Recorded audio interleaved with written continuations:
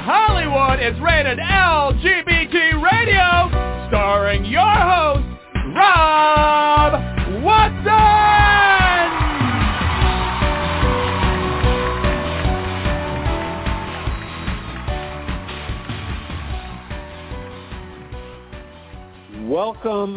Welcome to this installment of Rated LGBT Radio. I am your host, Rob Watson, and we have not only a fascinating show, but I think a really relevant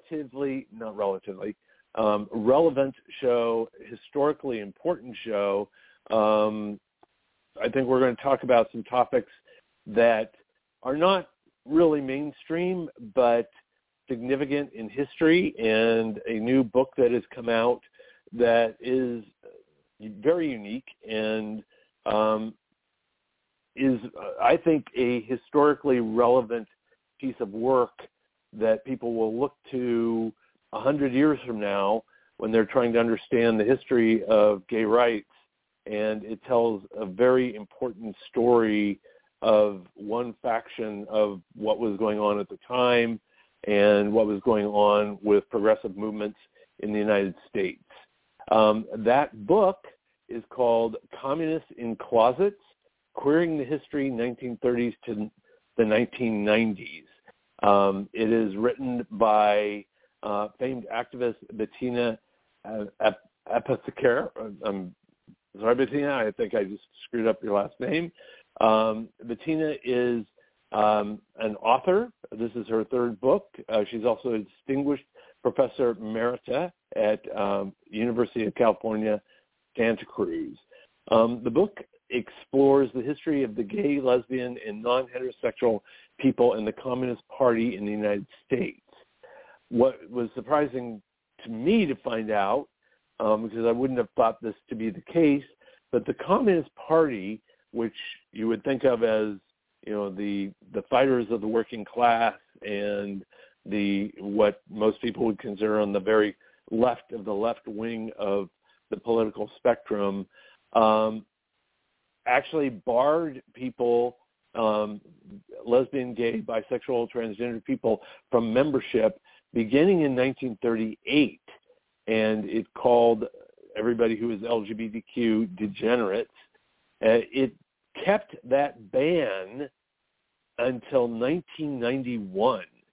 And Bettina's book tells the story of those that were forced to live into this very segmented closet. Bettina was a very high-profile activist in the 60s and 70s.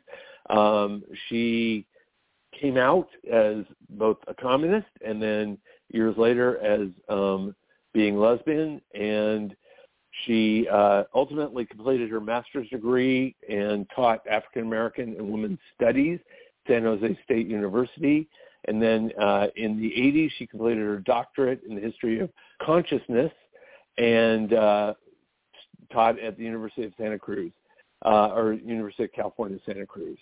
So we're very excited to talk to her about her book. And I just want to read one portion of this. The Communist Party seals papers of Elizabeth Gurley Flynn, who is a prominent communist activist. Bettina writes, "It seemed to me that the more radical the gay liberation movement became, the more so many in it sought unity with and inclusion in other liberation movements, the more adamant the party in its opposition. Similarly, the more evidence there was of participation in the gay liberation movements by women, people of color, and the working class, the more strident the party became in its homophobic policies and actions." So that is a flavor of what we're going to be talking about today. First, I need to bring on my co-host, the editor of the Los Angeles Blade magazine, Brody Levesque. Hey, Rob, and good day, morning, afternoon to everybody. And Brody, what's going on in the world? Well, I mean, we're looking at a couple of things. I need to address one thing that's been going on that deals with the rapper Kanye West, who's now known as Ye. as you know, there was considerable amount of controversy stirred up by his anti-Semitism and the remarks that he was making. And in the aftermath and the fallout from that, his management company walked away from him. His agent walked away from him. One of his record labels walked away from him. And then on top of that, the deal he had with Adidas in Germany, which was extremely lucrative, they walked away from him. And so that's been kind of the running thing. But it also brings into specific relief, especially in the Los Angeles area. We've had incidences of anti-Semitic displays and, quite frankly, hate acts over the last couple of weeks. And then, of course, a week ago on Sunday, they held a banner up over the 405 freeway that said Kanye was right and some other really anti-Semitic nasty things. And this, of course, comes on the heels of the scandal at Los Angeles City Hall and the Los Angeles City Council, where we've had a council president resign not only her presidency of the council, but her council seat. There have been loud cries for two others to resign, although they haven't yet, and then a labor leader resigned. And it stems from an audio recording that was leaked from last year in which the four former council member Nuri Martinez, council members Kevin De Leon and Gil Cedillo, and the former labor leader Ron Hara were heard making racist and homophobic remarks. The homophobic remarks and the racist remarks being directed another city council member, Mike Bonin, who Mike and his husband are the proud parents of a young black kid, and they, came under siege at the same time. This has gone beyond the borders of the city of Los Angeles. Even President Biden has weighed in on this, calling for the resignations of De Leon and Cedillo. And it also kind of, as we approach the midterms, puts into specific relief just, how, bad can get, especially with, the kinds of things that we're seeing and hearing now. And it's caused, I think, also to take another look hard at, within our own community, the attack and the siege mentality, particularly in Texas, Oklahoma, and obviously very much, of course, Florida, as trans kids and gay kids and others are being, basically under the gun and under fire by the Republicans. We saw an instance yesterday at a school board meeting in Maury County, Tennessee, where a group of the so-called Moms for Liberty, basically right-leaning, so-called conservative family values group, has been putting pressure on the local library to ban LGBTQ books and books that actually deal with race in a positive light, particularly along the lines of dealing with the issue of slavery in America. The board meeting last night literally erupted in anger. The library director resigned, and most of it was stirred up over a pride display that the library director had for Pride Month, and it just caused all these people to just lose their minds. I had an email exchange this morning with Equality Florida's Brandon Wolf, and in Florida there is a person suing a school district down there, and it's up today at the Los Angeles Blade, and he's kind of loosely using the Don't Say Gay law as the basis for it. A computer sciences teacher at his son's middle school in Palm Beach County put up a display of pride flags, and the guys suing say that, it's offensive and that his son doesn't need to be exposed to homosexuality. And, Brandon was fired back with me. He's like, it's just kind of this never-ending stuff that goes on with this. And the thing of it is that when we look at these, things and we kind of string them all together, we're starting to see a definitive pattern. And, with less than, I think we're working on 13 or maybe no, I think we're only 12 days out from the midterms now. These issues have become extremely important, particularly in areas that are considered more red-leaning than blue-leaning, and in places where, representation isn't always necessarily a guarantee. So keeping that in mind, again, I urge, everyone in our community and allied with our community and just in general to please vote, because this is going to be an extremely critical time in this particular election. And, we've all watched the news, and, of course, I report on the news, and we've just seen, the ridiculousness of how it gets from Herschel Walker and some of the nonsense going on in the state of Georgia to Dr. Oz and his battling with John Fetterman in Pennsylvania, to Tim Ryan going up against J.D. Vance in Ohio in 3 very critical Senate seats. So, and then, of course, there's the House races. So, yeah, this is just kind of an overarching viewpoint of, what I've got on my desk and what I'm looking at, Rob. Yep. Okay. Well, yeah, a crazy world, and not a little bit scary. I mean, it's pretty intense. Okay. So I want to switch to our guest of honor today. I had the pleasure of going to the book launch just the other night of Communists in the Closets, Queering the History 1930s to 1990s. And Bettina both read from the book and answered some questions. So we are in full launch mode. And welcome to the show, Bettina. How are you doing today? I'm doing very well, and thank you so much for having me. I very much appreciate the opportunity. It came up a little suddenly, but I'm happy to be here. I'm thrilled and very excited about the book. I want to take you back first, prior to your history that comes out in the book. In the book, you start out at a point where you come out as communist. I think you were a college-age activist and about to take over an organization, and came out and got some notoriety there. But your family was very entrenched in terms of communist philosophy from the get-go. Can you tell us a little bit about that? Yes, so I was raised in Brooklyn, New York, and my father, Herbert Aptheker, was a very prominent communist theoretician and historian. His field was Black history, and that plays an important role in the creation of this book because of so many of the people that I knew growing up, and I talk about that in the book.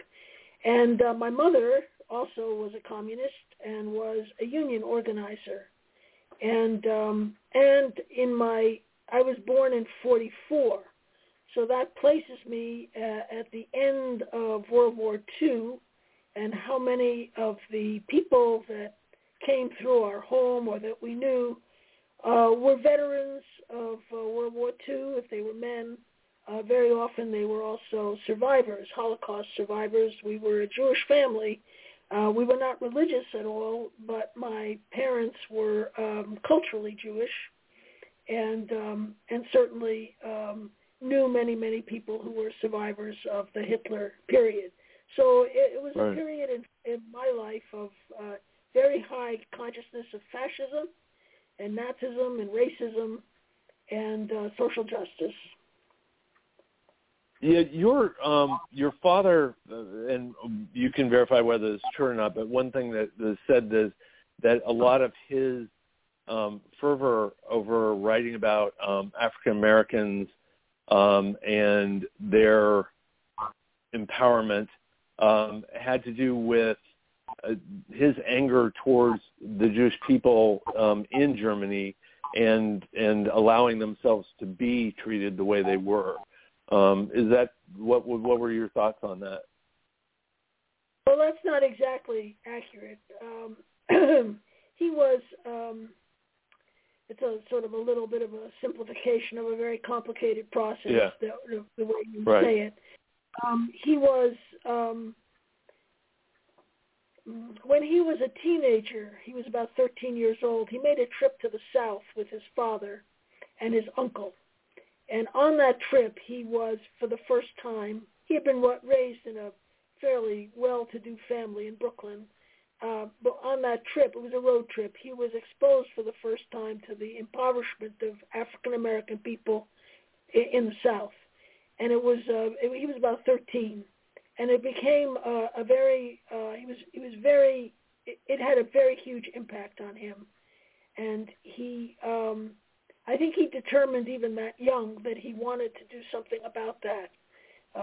He had this feeling about the injustice of what he was seeing, although his father and his uncle really had no such consciousness. He fought in World War II.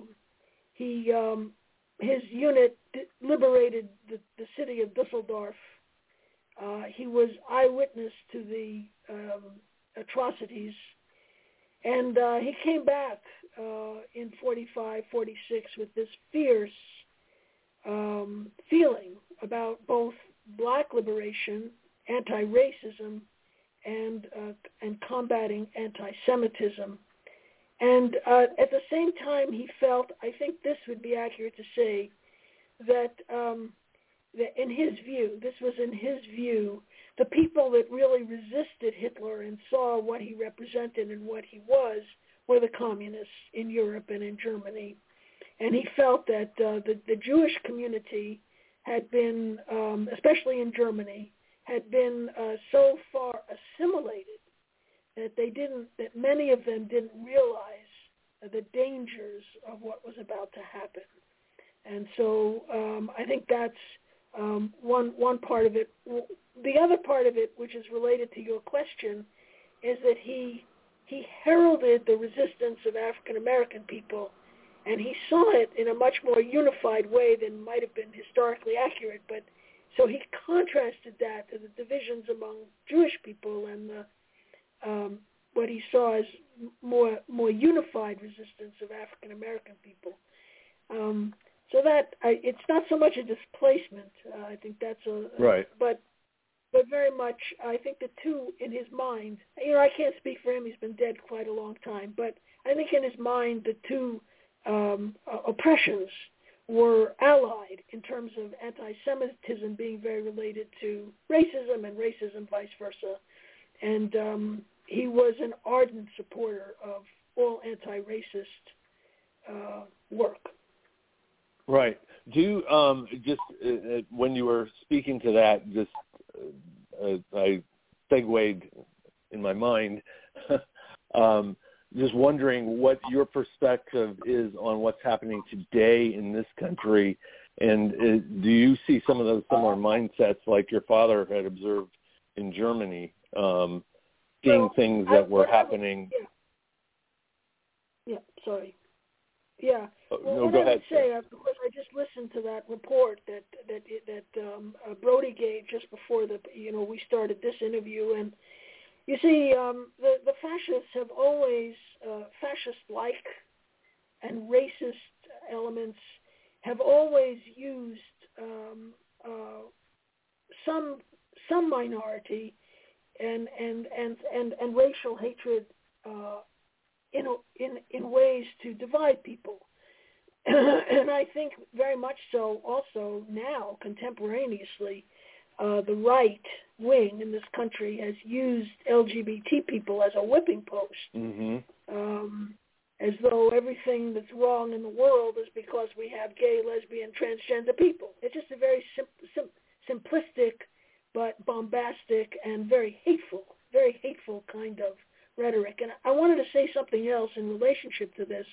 Look, the homophobia has always been present in the society, just as racism is always present in the society. There's nothing new, about white supremacy. This is as old as the hills. Nor is there anything particularly new about anti-Semitism, which is also as old as the hills. But someone like Donald Trump, someone like DeSantis, someone like Abbott in Texas, you know what I'm talking about. These guys who are in power, they give license, they give permission for others to express this very hate-filled kind of rhetoric. And they're whipping it up just before the election, I think, in a very, it's vicious, it's very vicious, but it's a way to try to win the election because it's razor thin, and they're desperate for power, and so they make it seem as though they represent a lot more than they do. These men are actually part of the Republicans are a minority in terms of registered voters and in terms of what matters, and large numbers of people are independents and aren't aligned with any party. So it's important to understand where this is coming from and why it is so intense right now. It's so intense because the election is very, very close. And in most cases, they can't even begin to call it from the polls. And I think it's going to matter how many people turn out to vote. I really want to add, second what Brody said, because I think that's what really matters, is people have to come out to vote. We have to vote. That determine the outcome of this election. But they're whipping it up in this really vicious way. Absolutely. No, every word you said, right on target. Bettina, why don't you take us back to pivot a little bit here, because a lot of us, in the mainstream, who've grown up in American society, the word communist has been used and probably abused and twisted and, all across the board. What, you grew up in, the more pure philosophical, movement of communism. What exactly did that stand for, and does it stand for, and does it mean that people probably don't understand? Well, first let me say it is trying to condense a lot of stuff into a few sentences. Right. The people in my book, Communists in Closets, who were gay and lesbian, or I say non-heterosexuals, and there's a couple of transgender people also, although they didn't have the language for it at the time, were all invested in movements for social justice. Many of them were involved in anti-fascist movements. They were involved especially in anti-racist movements in the United States in very courageous ways, some of them working in the South where it was extremely dangerous in the 1930s and 40s. It was dangerous in the 50s and 60s, and it was even more dangerous earlier. And they were involved in actions to prevent a third world war, for nuclear disarmament, various peace activities. So there's a way in which that's what my parents were involved in. That's all the people I knew. That's what I did. I was arrested in Berkeley. You alluded to it, 1964-65, co-leading a movement for freedom of speech. It was the free speech movement on the Berkeley campus. So that's just a constitutional right. There's nothing even particularly radical about that, except in the context in which it was being fought for. So that was my experience, and I think as with other, and it was anti-capitalist, and it was pro-working class and pro-union, and these are the things that those in power, who are still in power, they're just different generation, fear. And they especially fear any kind of unity between various peoples who are oppressed and exploited by this system.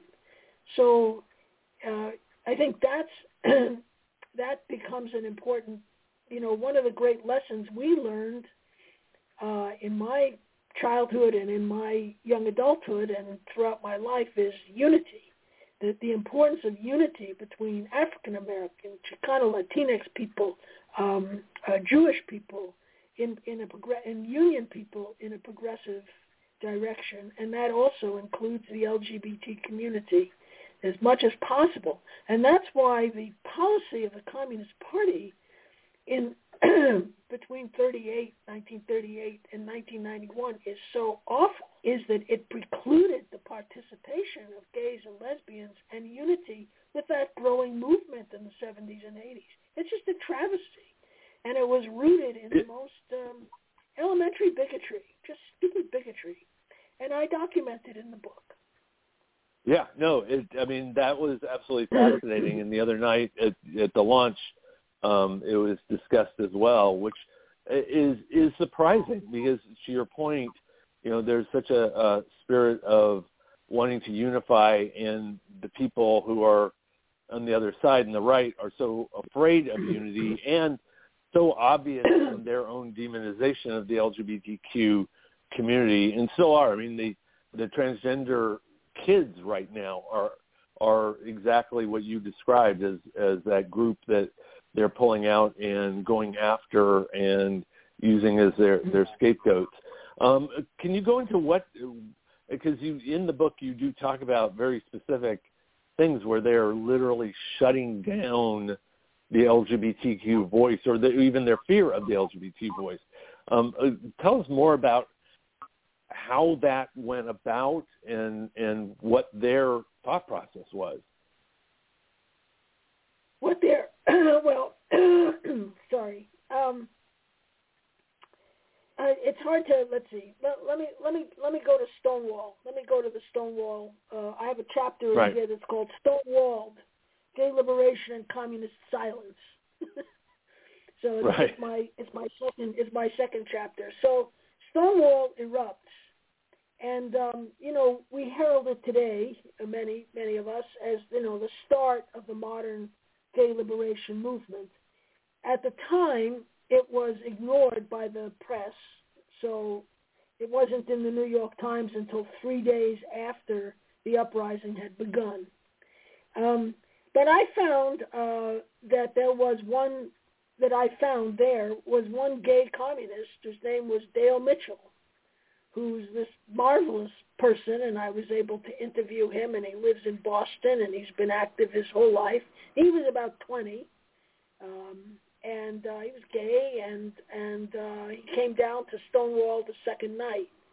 And so after Stonewall and after the formation of the Gay Liberation Front, and then also something called the Gay Activist Alliance, one of the members of the Gay Activist Alliance, the president of it, was a person named Manford, was his last name, and Morty Manford.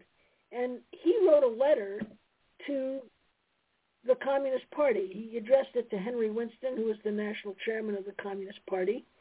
And he invited the Communist Party to send a speaker to a rally they were having in Washington Square Park, trying to get a resolution passed in the New York City Council that would have made it illegal to discriminate in housing, education, employment, and so forth against gays and lesbians. That's how it was formulated at that time.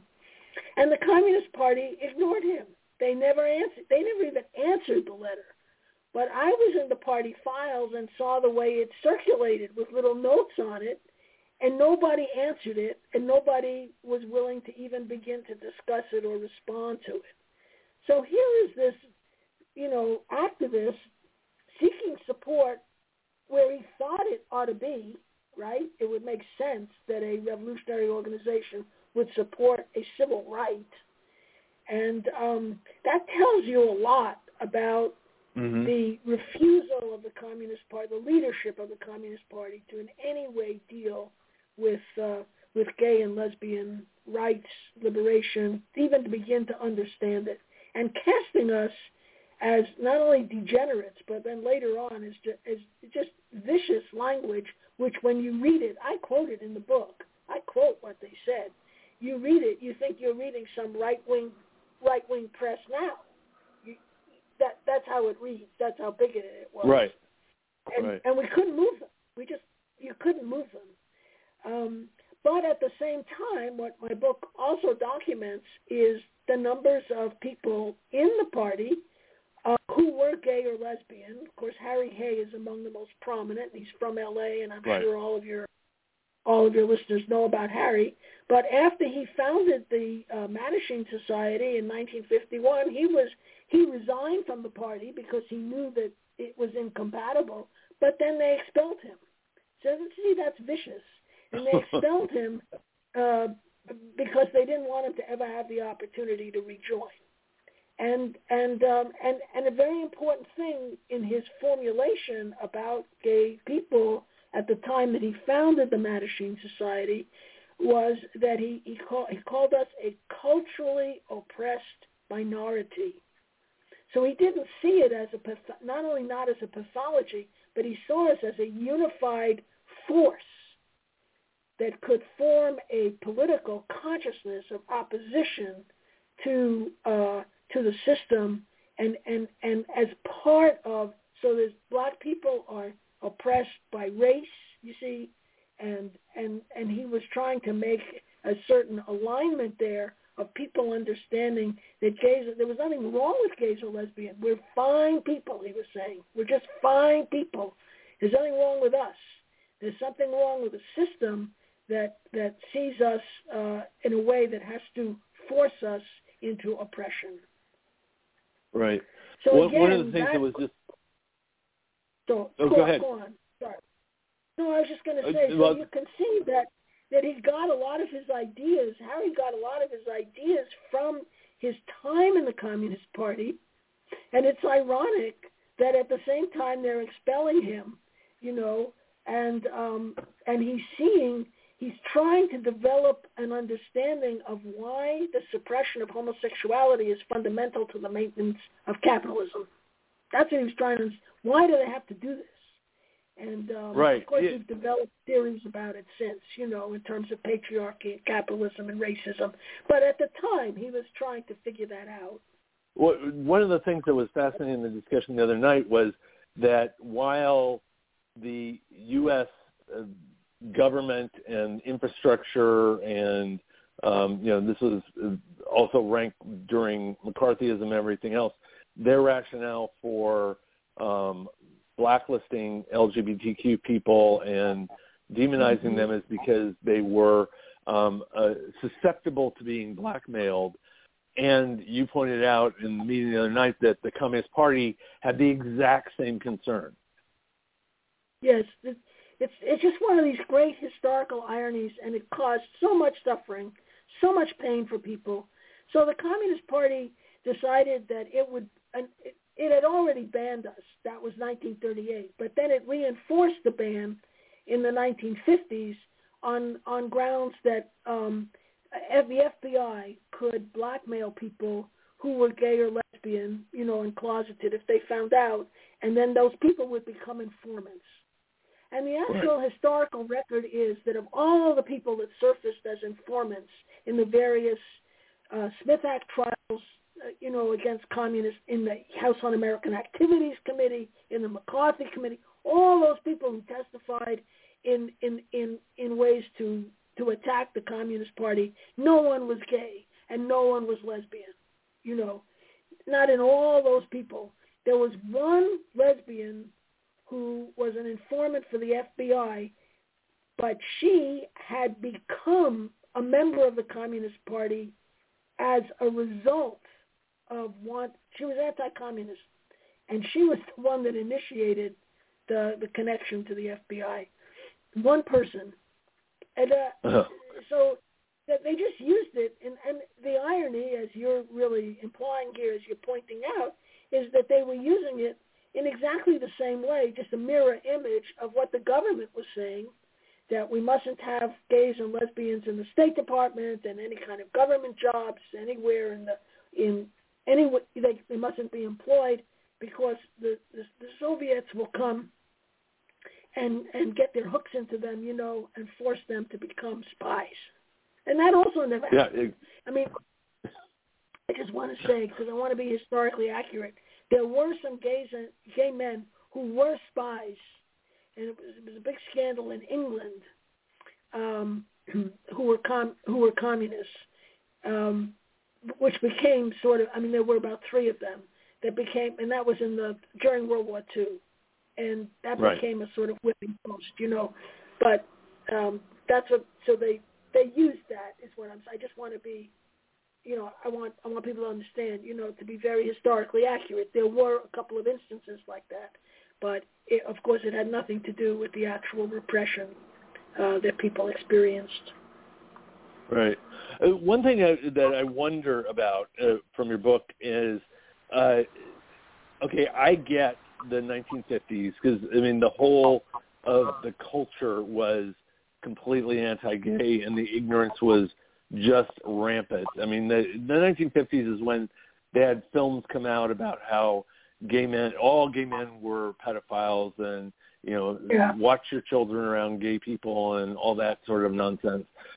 But, through the 60s, through the 70s, through the 80s with the AIDS crisis and the galvanization of a lot of the LGBTQ movement, why did it take the Communist Party so long to relinquish that ban? Because 1991 seems very late in the game to finally... It's very late. It's appallingly late in the game. And I just want to add something else about that. It's even later. It's really not until 2005 at a party convention that there's a strong resolution in support of gay and lesbian and transgender human rights. And very recently, just like a few months ago, there was a big Communist Party statement about transgender rights, which was very good. But, I mean, so you have to look at, it's very hard. I cannot get exactly into the minds or the heads of the people in the leadership of the Communist Party in terms of their bigotry as regards LGBT people. It's I can make some conjectures. One of them is that the General Secretary of the Communist Party for all the years I was around it or knew it was Gus Hall. He was a steel worker, and he was of Finnish heritage. Grew up in the Midwest. Was a steel worker and one of the organizers of the Steel Workers Union. And I read a book by a woman named Anne Belay a number of years ago. It's an excellent book. I think it's called Steel Closets.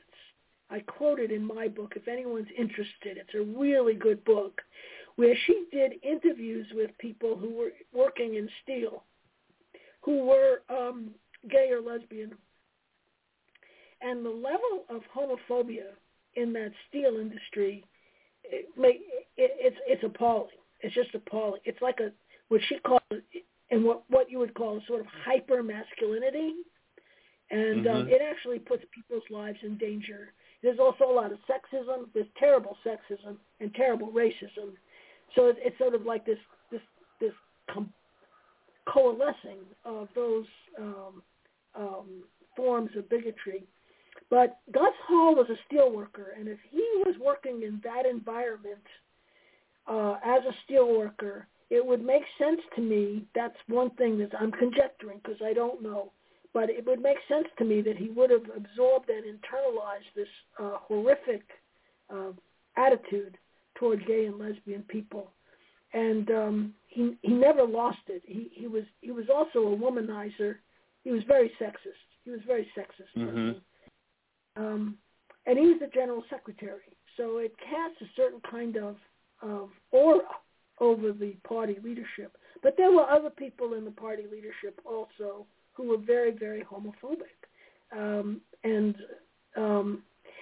the other thing I want to say is, and it's in the book, and I quote it again, very carefully documented, there were people who challenged this policy, rank and file members of the Communist Party, and they would write letters to the leadership. And at one point in the 1970s, the magazine called Gay Insurgent, which I think was published out of Philadelphia, reprinted a chapter, part of a chapter, it was chapter 10, from a book by a psychologist in Germany. and it was East Germany, so it was the socialist part of Germany at that time, where he said that homosexuality was really not a big deal, that there's always a percentage of the population that's homosexual, that it's and that it's healthy.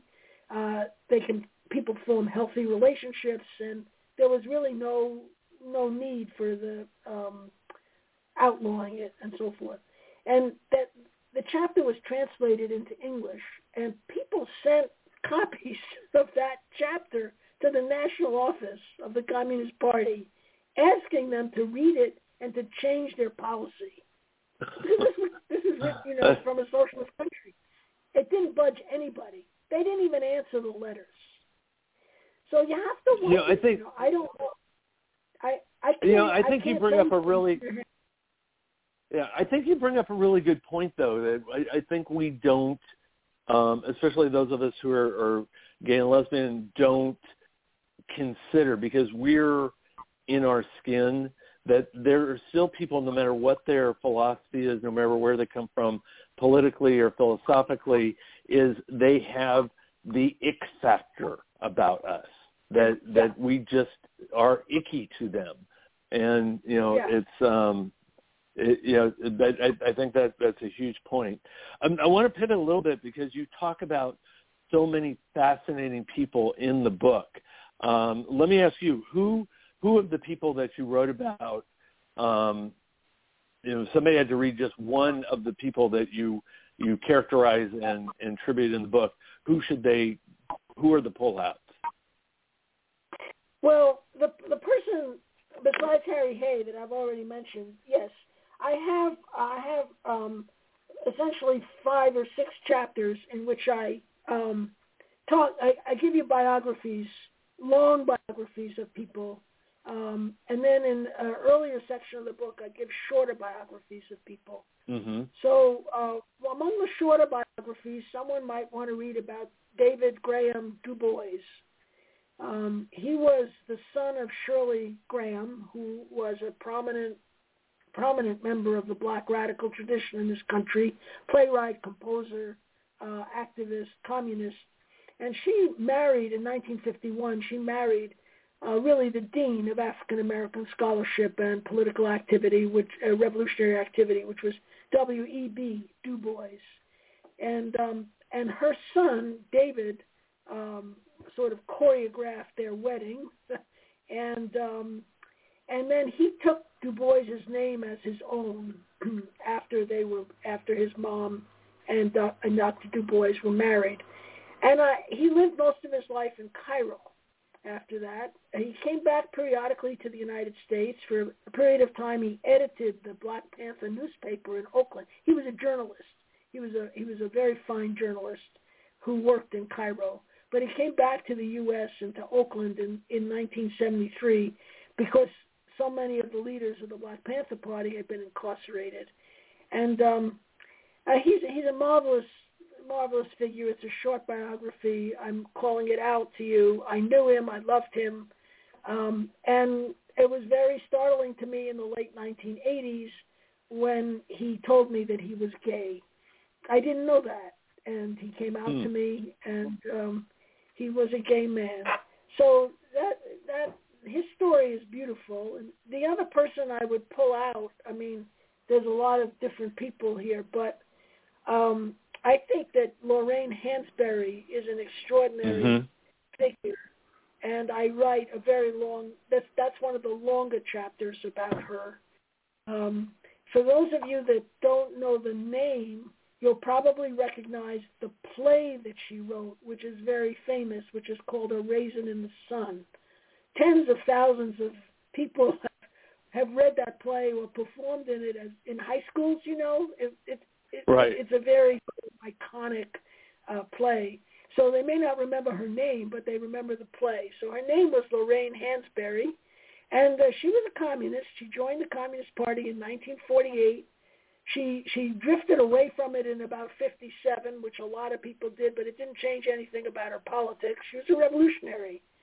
And she was mentored by an extraordinary group of black intellectuals writers and artists in Harlem in the 1950s who were centered around a news journal that was called Freedom.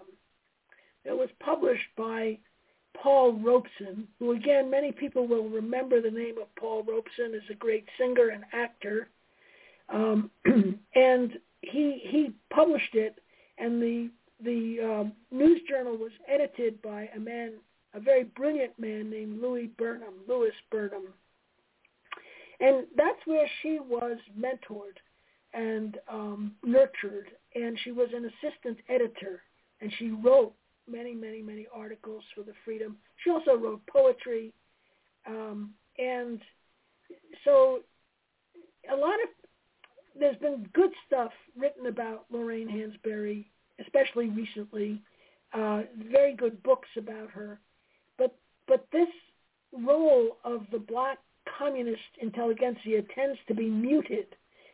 There's a kind of muting of how important the black communist intellectual and artists and writers were to her. Another very good friend of hers was Alice Childress, who was another communist and black playwright. The great painter Charles White was very important to her. Elizabeth Catlett, another great African-American painter who spent most of her life in Mexico, was very important to her. So it's not incidental. The communist affiliation is not only not incidental, it shapes her. And it shapes her understanding of racism, of international solidarity. And the other point about this is Lorraine Hansberry was a lesbian and struggled with it. She struggled with all the internalized homophobia. She wrote for The Ladder, which was the publication of Daughters of Bilitis, under a pseudonym. And she also wrote for One, which was the magazine that came out of the Mattachine that was published in L.A. And I go into some detail about her essays in there. And there's beautiful stories about what happened as she came out. She was married, and she told her husband that she was a lesbian. I mean, she didn't hide it from Bob Nemiroff. He really loved her. He understood, you know. And she describes herself in a letter to the Ladder, to the Daughters of Bilitis, The Ladder. She describes herself as a heterosexually married lesbian. And I say in the book that it's not a usual solution. You know, I was for many years. I knew I was, you know. People did different things. But anyway, that she was very honest with her husband, Nemiroff, and I think he was really quite remarkable in not only staying with her, but protecting her. And they were like best friends. Right. He was like the best friend. Excellent. No, that's... So at the top of the show, go ahead. No, I was just going to say, and then there's wonderful stories about her in the village, in Greenwich Village, with her lesbian friends, fooling around and laughing and playing. And as one woman said, she took off her intellectual hat and just played with us and danced in the snow. There's beautiful images of her like that, which again, in much of the literature that's been written about her, there's a kind of muting of the significance of her lesbian identity. So at the top of the show, my opinion of your book is that it is a vitally important work. I mean, it is important that it is chronicled. It's important that it is there for people to see, that these stories are no longer hidden. And this is a very in-depth look of a certain aspect of the whole LGBTQ history and the different parties that took part in it. So that's my opinion. What drove you to write this? Why were you compelled to put this down? Oh, thank you so much. Well, let's see. It's my 8th book. And in the last major work that I published in 2016 was a memoir. And it's called Intimate Politics. And in the memoir, I'm very open about being a lesbian and so on. And my experiences in the party and the kind of homophobia I was met with. But mostly, so I did that. But as a result of it, I had I'm sorry, the book was published in 2006. I said the wrong date. And after the book was published, I had a message. I think it was an email actually from Aaron Lecklider. I think many of us folks know Aaron. He just published a book called Love's Next Meeting. He's a cultural historian. He teaches at the University of Massachusetts in Boston. And Love's Next Meeting is a history, a cultural history of LGBT folks in the cultural left. So it's not only the Communist Party, but, like the Socialist Workers' Party, the Socialist Party, various formations of political activism, and their cultural productions, like the art and the music and so on. He was giving a panel at the American Studies Association, and he asked me if I would be on the panel. And this was in 2006. He asked me to be on the panel.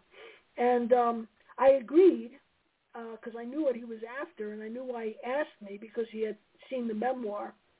And then I realized that I didn't have time to do any kind of real research, and I was sort of in a panic about it. And I asked my partner, now wife, Kate Miller, I asked Kate, I said, what should I do? And she said, use your own life as the archive.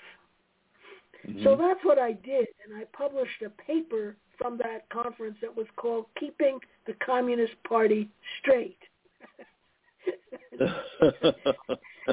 Which I thought was a good title, 1947 to 2000 and whatever I said. So I dated it from 47 to about the 1970s.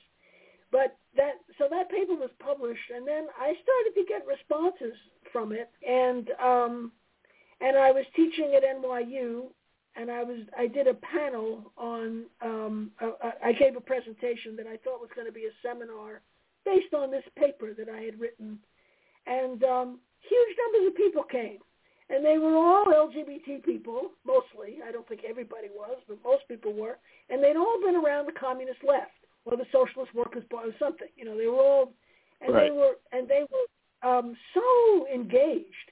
And then they started arguing with each other. There was a Q&A. And I just stood there on the podium, and I was taking notes from what everybody else was saying. I was like irrelevant. I was just like a recorder. But it was marvelous. And then afterwards, people came up to me and said, this isn't just an article. You have a book. You have to write this book. And that's how it started, was right. From this wonderful response. And I realized that it was impossible that I could be the only gay communist. I mean, that was not possible. Just by the law of statistics, I knew that. And I started to do the research. And the archival work took me 10 years because people were very buried. They were buried as communists also. Remember that, because this is the 50s, and it wasn't easy to be an open communist, and most people weren't. And then they were completely closeted as gays or lesbians. So I had to, go through a lot of files, went to a lot of different archives all over the country, and eventually pieced this together, and then found there were a lot of people. And then I had the problem of how to organize this book and whose stories I could tell at this point. And I just think it's a very vital part of the history of the left and the history of the Communist Party and the history of the LGBT people, our history as a people. And so one of the things I hope this book accomplishes is bringing those two things together so that especially to try to move the continuing sort of undercurrent of indifference now, I would say, on the part of straight people who are in the left. They're not hostile anymore so much as indifferent. And I would really like them to be not indifferent, but avidly engaged. Absolutely. And what, because I thought it was interesting the other night, there were a couple of young people obviously in the LGBTQ community themselves asking questions, and it just made me reflect not on their questions in particular, but what younger people who have been growing up, pretty much since marriage equality passed and since a lot of milestones were hit that see the world in a certain way, what do you hope that they get from this historical perspective of a time when things were much harder than they could even imagine? Thank you. That's a great question. And what I hope they really understand is that they're standing on the shoulders of the men and women, both communist and non-communist, but the LGBT people who stood up and fought for their rights as human beings, for human rights as people, and made incalculable sacrifices to bring about the kind of rights that we are enjoying now. As someone who grew up in the 50s, it was unimaginable to me that I would live long enough to actually marry this woman that I've been with for more than 40 years. Even for me, even coming out, when I came out in the late 70s, and I was late, I was late coming out in terms of a lot of LGBT people because I was so fearful and because I'd been so brutalized as a communist. But it was, to understand the sacrifices that people made, including their lives. Harvey Milk was murdered, and it's just a tremendous story. And then, of course, in the AIDS crisis, the community came together, I think, in extraordinary ways and did amazing things.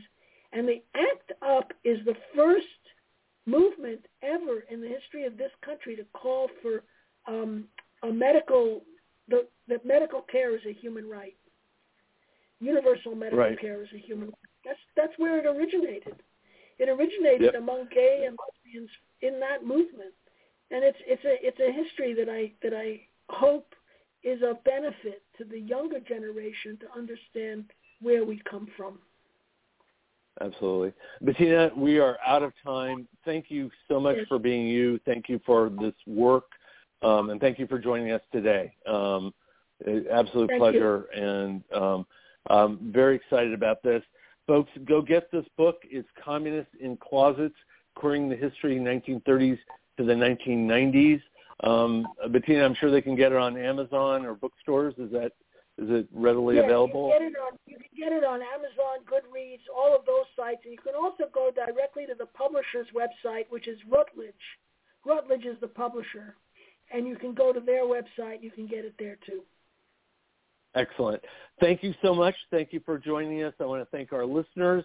I want to thank Brody Levesque, the producer of the show and the publisher of the Los Angeles Blade. You can find his work on losangelesblade.com. You can also find articles by me on that same site. My most recent one was a tribute to the late Leslie Jordan, and we should mention, in memorandum of Leslie and his wonderful personality and his contribution to our culture.